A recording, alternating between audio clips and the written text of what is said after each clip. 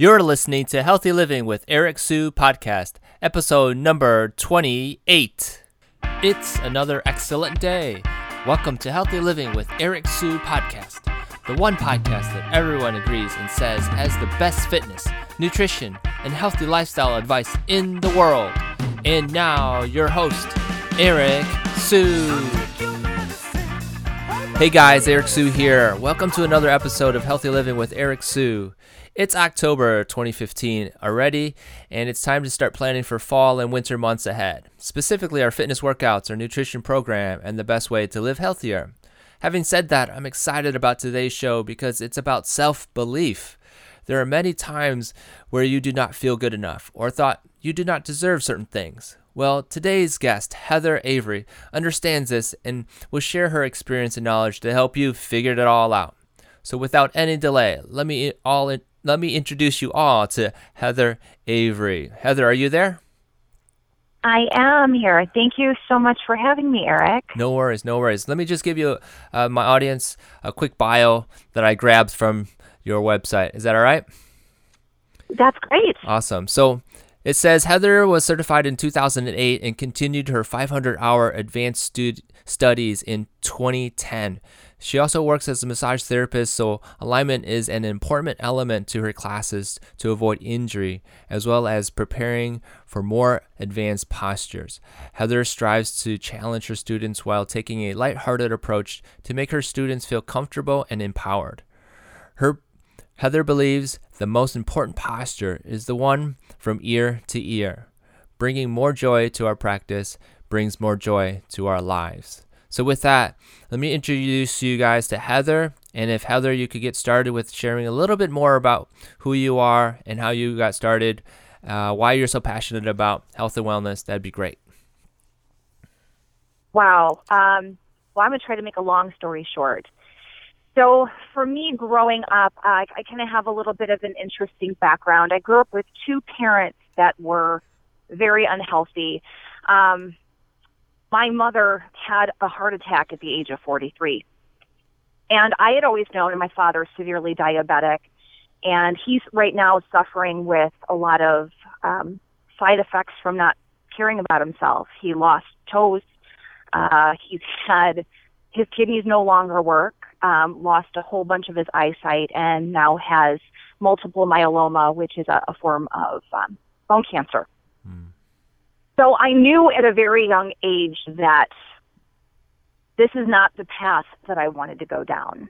I wanted to have longevity, be there for my family, be there for the people that I love, and live a full and amazing life, right? So we take care of this temple that is our body so we can do more things, go on adventures, right? And have stories to tell our grandkids and maybe our great-grandkids. So that's where my whole path to wellness started. Years ago, I didn't really know where to start. And I used to think that there would be this, if I hit this magical scale weight number, I'm going to be happy. And if I can wear this size jeans, I'm going to be happy. And I grew older and wiser and found out that wasn't the case. And I had dabbled through yoga, in college and off and on in my earlier years. And it just never stuck. And there was one point in time where I had been going through a fairly difficult point in my time, and I had moved, and there was a studio very close to where I lived. And I call her my first teacher, even though she wasn't the first teacher I took yoga from. She was my first teacher. Her name is Becky. And I took Becky's class, and I was like, man, this woman just, whoops my butt. And I feel like I can do anything. I felt empowered and relaxed at the same time. And so I went from doing my yoga practice once a week to twice a week to 3 times a week, and on and on and on. And what led me to my first teacher training was I had no interest in teaching. I didn't want to teach yoga. I wanted to understand all this tree hug and hippie granola stuff, why I felt so darn good. And again, making a long story short, through that, I had someone ask me to sub a class, and I was like, no way, I'm not a teacher. I have no interest in teaching. This is really for my own personal growth and understanding.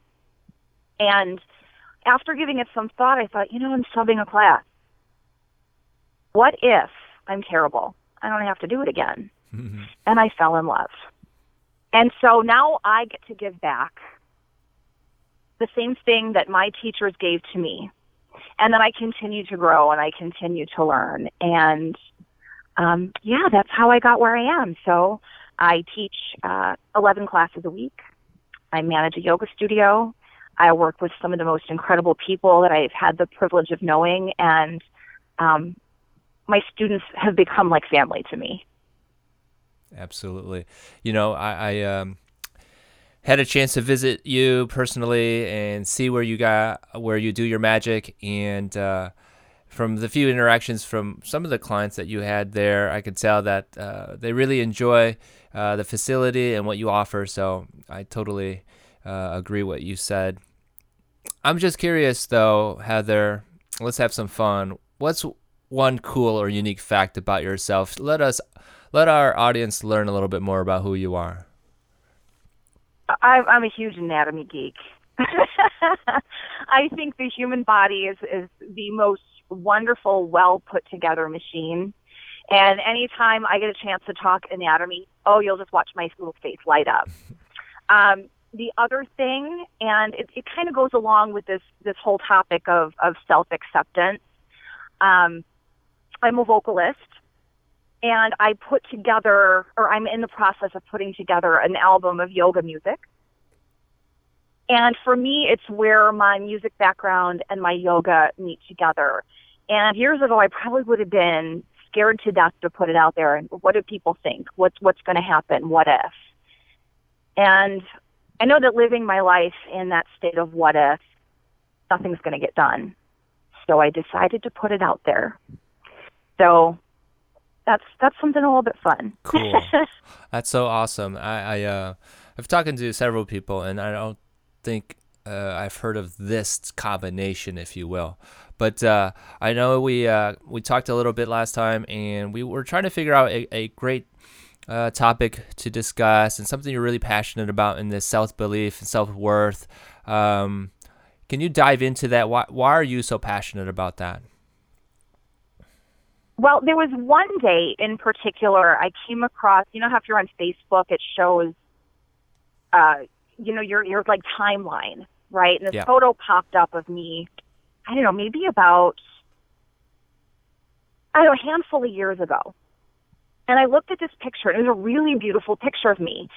But that girl that was in the picture didn't feel very beautiful. And that girl in the picture did not have the self-confidence that picture showed, right? We see the behind, we don't get to see the behind the scenes. You go up on Facebook or you go on social media, and that's the highlight reel. You don't get the behind the scenes. Right. So, I'm just going to kind of be raw, open, and honest. I suffered severe bullying growing up, a little bit of child abuse to boot. And I always thought, wow, if I had to be accepted in this world, I had to be skinny, I had to be beautiful, and I had to be the form of someone else's ideal. And as time went on through my yoga practice, well, guess what? I got self-improvement. I did lose a few pounds. My body did change for the better. And all you need to do in yoga is really trust in that process. But what came along for the ride was, no matter what the scale says, no matter what you see in the mirror, it's beautiful. It's beautiful. Do we really want to walk around this world being a bunch of little clones of what advertisers say is beautiful? That's someone else's idea of beauty. Beauty is not a 20-year-old that's a perfect body. Yes, they're beautiful. But when that same 20-year-old turns 50, their value is just as great. Right. Now, as far as translating that to, the people that you transform, if you will, the people that you help change their lives. Do you see a lot of what you just said in them? Yeah, they come for self-improvement, and self-acceptance kind of comes along for the ride. There's a yogi quote by Sri Patabi Joyce, and the quote is this: practice and all is coming. Meaning, you do your yoga practice, or let's say that you love Zumba or your workout, right? Whatever it is, you do that to the best of your ability. Just trust in the darn process that it's going to do its job. And yoga isn't easy. And especially when you see someone who's new to their yoga journey, there's frustration all over the mat. Oh, I can't do yoga. I'm not flexible. I wish I had a nickel for every time I heard that. I'd pretty much be independently wealthy. Right. But so there's all this frustration going, yoga, you don't need to meet yoga. You don't need to go and say, I need to get this good to be a great yogi. Yoga meets you where you are, right? Mm-hmm. Whether you're 8 or 80, you can do yoga. It's accessible to everyone. So there's all these preconceived notions, right? Oh, yoga's easy. Then you take yoga. Yoga's not easy. It's hard. I can't do yoga. My balance isn't there. And we can make excuses our whole life, right? Yep. We're always going to be to this, to that. Well, I don't have enough this or I don't have enough that. Let it go. Oh, yeah. Let it go, because that's all kind of brainwashing, right? We can come up with an excuse why not to do anything. Right. But just give it a try. Roll out your mat. It's there. And it's an entire hour or however long you want to practice to reconnect to yourself. Your body loves you so much that every cell, right, the little microcosms that make you, loves you so much, it keeps you alive every day. And so my physical yoga practice is just reconnecting with me. And I get stronger, and I get more flexible, and I look better, and I feel better. But every day I look in the mirror, and I said, I'm here another day. And it's a huge, huge blessing.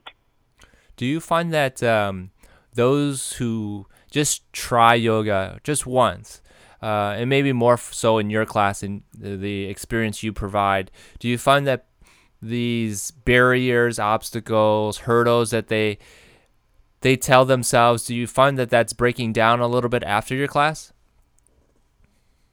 In some, yes. Sometimes it's going to take a few classes. Everybody's different. We all come from these different backgrounds. And I can tell you on your mat, right, you'll be in a difficult yoga pose. And while you're there, I'm going, it's enough. You're enough. You're perfect the way you are. But people have to, those mental barriers that we all create, we have to break those down ourselves, right? We have to do the work. So I'm going to lead you through a practice on your mat. I'm going to give you an experience. I'm going to give you a journey. But you, as a practitioner, have to be ready and willing to accept and be open to whatever comes your way. I've had people full on get into a pose and break down and cry, not because it hurts or because they're upset. There just becomes this emotional release. And I just say, you know what? You found something. Let it out. And that sounds like a bunch of tree hug and hippie granola stuff. And I thought the same thing too until it happened to me one time. Because we hold a lot of tension in our body from our past. Whether it be a physical car accident or abuse or emotional abuse of some sort, it's kind of embedded in that subconscious. Now, I don't claim to be a therapist, right? But I have many students that are in therapy and will say, get your butt into yoga. And not only you work it out, talk it out with me, work it out physically on your mat. Absolutely. There's, the other methods of working out, running is another great activity in my opinion. And there are people who say that I can't even run 5 minutes or I can't even run around the block, whatever it is, right? That's almost the same when I hear what you said about those who have this mental, physical block about yoga, it's almost the same thing. It's like, well, have you really tried it? And, have you really experienced it to say that you can't go around the block? So I know where you're coming from. That's going to bring me to a story. I'm so glad you said that. So there was one day, I've got a couple of students with me that are triathletes, runners. I have one of she just speaks to my heart, and I'm so proud of her.